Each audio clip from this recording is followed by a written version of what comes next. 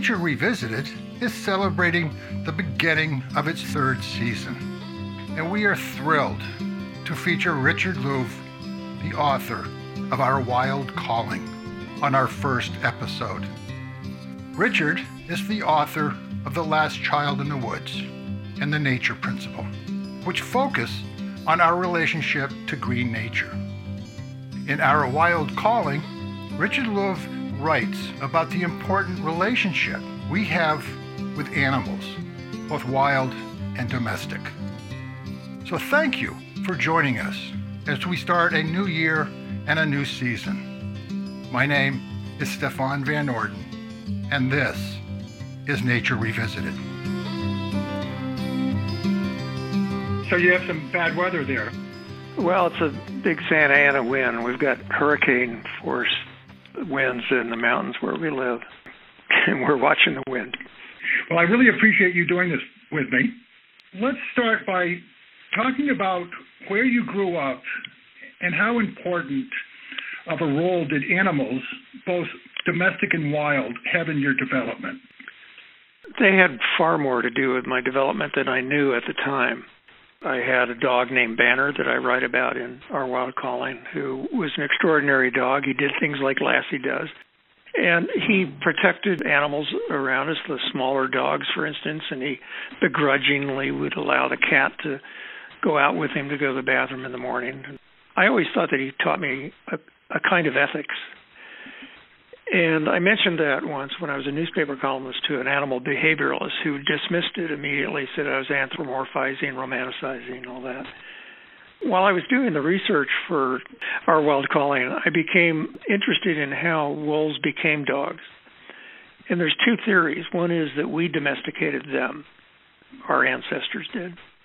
The other theory is that they domesticated us, that we followed them and watched how they hunted as a pack and learned from that. And we watched their families and how good they were with their families and learned from that. And I ran across some German research that actually makes the case for that. And that, I think probably both of these things are true. They domesticated us, we domesticated them. But the German research actually uses the word ethics. It just seems to me that the ethics that perhaps our ancestors learned from wolves has passed down through tens of thousands of years to my dog Banner and then to me. That's the domesticated side of the influence. And also I spent much of my boyhood with Banner in the woods. Animals and nature were incredibly important to me. The wild animals, I was really tuned into them. So that hasn't changed.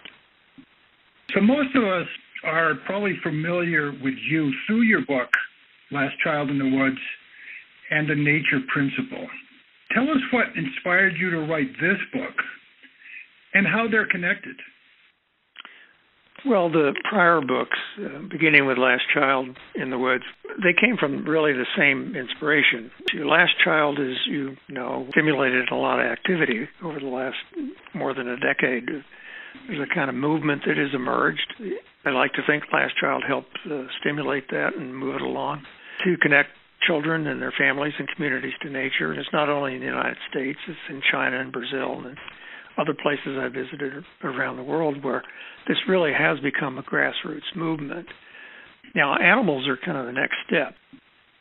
Some people have said that humans are the loneliest of the species and that our relationship with animals helps us to create a bond, a relationship that brings us closer to nature. Do you agree with that? And why do you think that is? Well, that's one of the major themes of Our Wild Calling. Human loneliness has gotten the attention of the medical world in the last decade. It's now estimated that more people die or that mortality attached to the effects of human isolation now, where there's at least as much as obesity and smoking. It's on that level now that it's being studied, and this is worldwide. This is particularly true in the United States, but this human isolation and loneliness is killing people. It's not only because of suicide. It's also because of all the diseases that are attached to loneliness that happen to be many of the same diseases that are attached to smoking. So this has grown. The case has been made to blame it on social networking, or I sometimes like to refer to it antisocial networking. So I think it's kind of too easy to blame that only on that. I make the case in Our Wild Calling that I believe that this is rooted in an even deeper loneliness, in species loneliness. We are desperate as a species not to feel alone in the universe. Why else would we look for Bigfoot? Why else would we look for intelligent life on other planets? It's because we don't want to be alone in the universe. It turns out we're not. If we pay attention, there's a great conversation going on around us all the time. The more that science knows about how species communicate, the more we realize that there is a great conversation going on, and we're part of that if we pay attention. And it reduces our loneliness as a species when we pay attention to that. And that's much of the book is about that. Talk about the spiritual connection. How do animals affect the human spirit? Well, much of that is illustrated through the stories in the book by people who have had encounters with wild animals, but also relationships with their pets over time. Paul Dayton, who is a famous oceanographer, told me a story about an encounter he had with a giant octopus that grabbed him on the bottom of the ocean when he was collecting samples. He could not get released from that octopus. It had 12-foot-long arms. He said people think those are soft and squishy, anything but.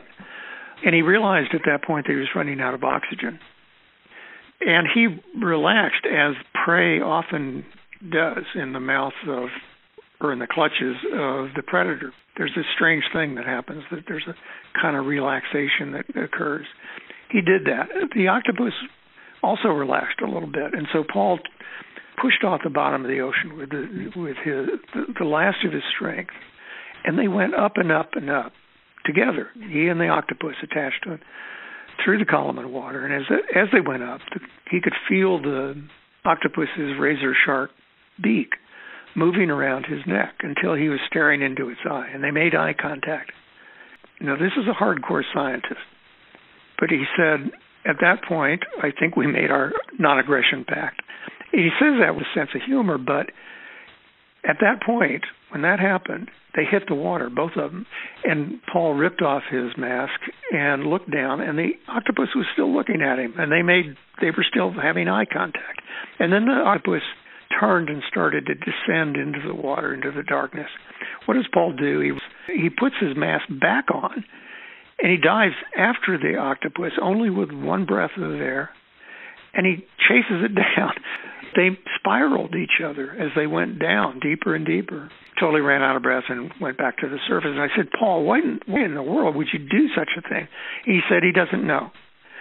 He does know he didn't want those moments to end. And he used the word spiritual. And this is a hardcore scientist. Again and again, the people who tell the stories in this book talk about something happening between them and another animal that they can't explain. One of the stories is a little boy in Toronto. His mother told me that they had a big dog named Jack, and she walks into the living room one day, and her son is stretched out on the carpet with Jack, the dog, and he has his arm around Jack. Mom, I don't have a heart anymore. And she says, what are you saying?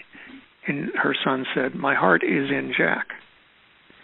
That permeability, that thing we've felt with our pets, we feel it with other people, but we also feel that with other animals. I tell the story of my own where I was on a lake one day. I saw on the shore what I thought were two vultures. They were not. As I moved up close to them within 20 feet, I realized they were two giant golden eagles. And for what seemed like forever, they would dip down and take a bite of the fish they were eating and then look up at me. Again, that eye contact, again and again and again. One of the aspects of these stories that people tell about these encounters is that they go into altered states, that time disappears or bends. That's one of the altered states. I went home that day and told my younger son about it and said, Matthew, whoever I say I am, I'm not. Whoever I was during those moments is actually who I am, and I don't have the words to explain it. I wondered, what is that? What is that I felt? What was that changed? There was something between us. And I heard that again and again and again from people who tell these stories. There are a lot of stories in your book. So my question was, why are these stories with our encounters with animals so helpful in our relationship to ourselves and our society? Now, I didn't set out to write a feel-good book, believe me. I mean, there's a lot in the book about the extinction and biodiversity collapse that is quite troubling. But people feel better when they read these stories, and they start recognizing the things that have happened in their life that are similar. And then they start noticing the birds outside their window that they didn't notice before, and it makes them feel better. This is particularly true right now during COVID, during the pandemic. It's been widely reported, and I've reported it as well, that people are recognizing their need for nature right now more than they did perhaps just a year ago or 2 years ago. You know, in isolation, you begin to look out the window. If you can't get to the park, you value the park more. And then you look at your backyard. Then you look at the animals nearby that you haven't even noticed before. What's interesting about some of the reporting on the pandemic is people are reporting wild animals walking down the street, in the middle of the street, lions and tigers and bears in some countries that they didn't know were in the city, and they were in the city, many of them. We don't notice them until they come out, and now they've come out because, you know, early in the pandemic, and now perhaps again, we've gone inside, and the cars have turned off, and the engines aren't everywhere as much as they were. And when that happens, something is touched within us. We have this sense of this is the way things ought to be. We are not alone in the universe. We are not alone in our neighborhoods. We're not alone in our cities. I think one of the things about this that is true is that when we realize we're not alone and that we're surrounded by a great conversation, we're surrounded and included in a much larger family than the human family, we turn to each other, perhaps, and are gentler. We turn to each other and recognize that we're animals too, and that we need each other, and that we need all of the family of animals. What is habitat of the heart? Martin Buber, the great philosopher, wrote a great essay decades ago called I Am Thou. And it was about people. And basically he said that you and I don't exist. What exists is between us. Relationship, that without that relationship, you and I don't really exist, even if it's just a few seconds. I write about how that happens with our animals, too. Our pets, the wild animals we encounter, even if it's just for a few seconds. And I like to name things, so in Our Wild Calling, I named that the habitat of the heart. I think there are two habitats. There's the physical habitat that we spend so much time trying to protect, as we should. And then there's this other habitat, the habitat of the heart, which we spend hardly any time and effort protecting and nurturing and teaching our children about and even noticing. But here's the deal. If one of those habitats goes, so does the other one. So I think this has a lot to do with the future of environmentalism and the future of conservation. The future with our relationship with the earth is to find again the power of that habitat of the heart that our ancestors knew and that we've been missing for a long time. We know the effect. I mean, for instance, the animal-assisted therapy. We know there are things going on that we don't realize. For instance, horses, which are often used in animal-assisted therapy, they turn out to have more facial expressions than dogs. It's just that we're not aware of them because they're so minute. Things are going on in their faces all the time that we tend not to notice. But we subconsciously notice that. And again, that's one of the reasons why horses are used so much in animal-assisted therapy.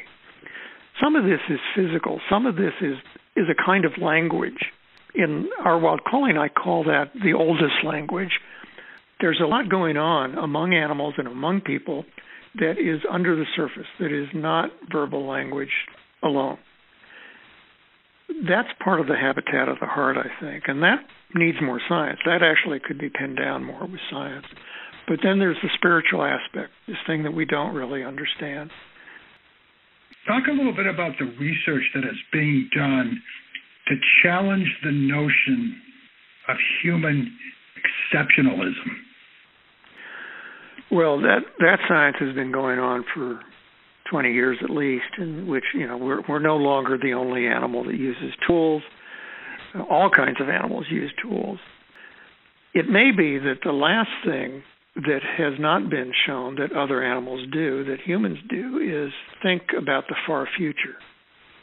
There's a new body of evidence called prospection, a new body of research that suggests that human beings are actually happier if they think more about the future. This is precisely the moment when we ought to think the most about the future. The research suggests that will make us feel better. That will make us more likely to survive as a species. But all the other things seem to be falling away in terms of our specialness compared to other animals. In your book, you talked about the complicated relationship between humans and animals, such as domestic livestock, hunting, and the abuse of animals. Can you talk about your idea of co-becoming? That's a phrase or a term that I use. I don't know if I coined that, but there's another phrase which is co-evolving, and that's a common term that people use. That over time, for instance, dogs, and wolves first, and then dogs and human beings have co-evolved. We've affected each other. We've changed each other over the millennia. That's co-evolution, but co-becoming happens right now. Co-becoming happens with what I did with my own dog. Co-becoming happens with the animals in our neighborhood, the wild animals. And again, but that changes this, but perhaps on a smaller level and not as lasting level as co-evolution. But it does. It creates who we are and helps create who we are. And our relationship with those other animals changes them, too. They become different because of us. We become different because of them. So do you want to talk more about the healing powers and the health benefits of our relationship with animals, both domestic and wild? Well, the domestic research is clear, and there are good studies that really suggest that there are long-term health benefits to human beings that come from that association with our domesticated pets. So that's been known for quite a while. And then there's the whole aspect of animal-assisted therapy, which may be the fastest-growing type of psychological therapy in our country at this point. So much is known on that, but as I said before, very little study has been done on the effect of wild animals on us. And I make the case in this book that when we notice, when we pay attention to the wild animals around us, when I walk through, we moved to the mountains, by the way, near San Diego. When I go on my afternoon walks and I have those encounters, have the eye contact with deer, it does something to me. I go on these walks and then I come back feeling much better than when I left. And it's not only because of the exercise. It's about these encounters I have with nature. In a culture that's kind of screaming for the rights of everyone and everything, how do you see the rights of nature progressing and taking hold? Well, this is something I started writing about 12 years ago. If the research is suggesting that this is fundamental to human development, particularly to child development, but also to our development throughout our lives, psychological health, physical health, if it's that fundamental, that relationship with other animals, that's the definition of a human right, that we have something that is fundamental to our survival, fundamental to our well-being. I hasten to add that this isn't just a right to harvest animals, to harvest nature, to exploit nature. This is actually a right to have a positive relationship with nature, particularly as kids, and the responsibility that comes with that. Ironically, I don't think people have much of a sense of responsibility for anything unless they feel that they have some kind of right to an attachment to it. The human connection with the natural world, particularly for kids, will not be taken seriously. It'll be patted on the head. It'll be patronized and set on its way until we think about it as a fundamental human right. I would add, this also leads to the rights of nature itself. And that's a whole other conversation that is probably more controversial. But David Orr, who's probably the father of environmental literacy, who is a friend who's written about this, he believes that the human right to nature is the most fundamental right of all human rights, because unless we have that connection to nature, none of the other rights really exist. Our survival depends entirely on that. So how does the future look? Well, I like to think about Planet Hope. I like to think about the need, particularly right now when everything seems so dark, to liberate ourselves from this state of despair we've been in long before the pandemic began. I've asked people all over the world, but particularly in the United States, to tell me the images they see in their mind right now when they think about the far future. Almost always, images that rise in their mind look a lot like Blade Runner, Mad Max, at best the Hunger Games. It's a post-apocalyptic world in which not only nature but love has been diminished. If those are the images that come to people's mind first when they think about a future, then we're in more trouble than we know. We've been failing at that. We've been trapped in this dystopian trance. It kind of feels good there, you know? We're used to that despair, and it's too damn easy. The opposite of that is hope, but not blind hope. The opposite of that is imaginative hope. We have to begin to conjure new images. We have to begin to conjure images, as I've tried to do in these books, of cities that become engines of biodiversity. You know, you've interviewed Doug Ptolemy, who's one of my heroes, and his idea of a homegrown national park, the idea that we can change our yards into native species and bring back biodiversity to our cities through strengthening the food chain in our cities, that we don't have to wait for government. I've suggested that we go a step farther and talk about a worldwide homegrown park. You know, have kids in Sri Lanka in classrooms on the internet connecting with kids in San Diego and saying, these are the animals, these are the creatures we saw, come home. Why can't we see cities as the engines of biodiversity instead of the enemy? There's a lot of talk now about planting vast forests, not the kind of forestry forests that are monocultures, but biodiverse forests that will serve first as carbon sinks. That helps with climate change, but also as new habitat for biodiversity. And also places that people can go for their own mental health and physical health. And by doing that, we increase the biodiversity, and that reduces the risk of zoonotic diseases passing from animals to people. That's a different kind of approach to the future. Those are different images than we carry around usually about how the future looks. One other thing is that there were these images that came out of Australia that many of us saw. I'm sure you saw them too. During the Great Fires in Australia. During those fires, we saw images on TV and YouTube and elsewhere of good human beings who had lost everything. They'd lost their houses. They were going into the forest and into the fields with the clothes on their back, sometimes riding bicycles, taking water, to koala, to the wildlife there to save them. That's the best of who we are. Those were very moving images. But when I was watching them, it occurred to me, what's it going to take? What's it going to take to move people from data to action, from studies to action, from information to action on climate change, on biodiversity collapse? We have the data on all of those things. We've had it. But it doesn't seem to move us to action. There's a guy, eco-philosopher in Australia that I know, and I have a lot of admiration for him, Glenn Albrecht. And he says that only a deep emotional change of the heart is going to move us to action. And he gives us an example.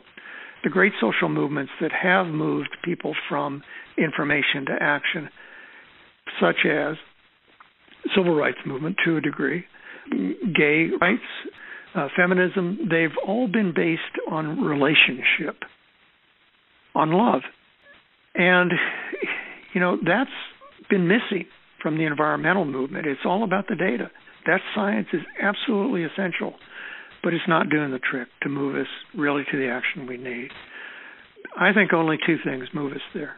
One is, as Glenn says, love, a sense of deep, deep attachment that begins in childhood, and we have to recognize and find that again as adults toward nature, toward the animals around us, towards all the nature, all of the other than human life forms. We need to find that love.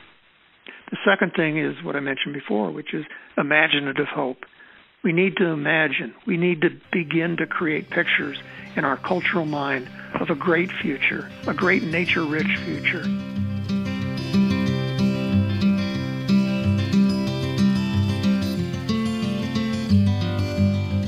I hope you enjoyed our conversation with Richard Louv. And if you want to learn more about our relationships to animals, do read this wonderful book, Our Wild Calling. And I hope you will share Nature Revisited with friends, family, and colleagues, and subscribe to Nature Revisited on your favorite podcast server. You can also follow us on Instagram, YouTube, or our website, NordenProductions.com. That's Norden, Noorden, Productions.com. If you would like to share your thoughts or comments, please send them to us through our website contact page, and we will share them on our Instagram page. Nature Revisited is produced by Stefan Van Norden and Charles Kagan. And I hope you will join us for the next edition of Nature Revisited. And in the meantime, remember, we are nature.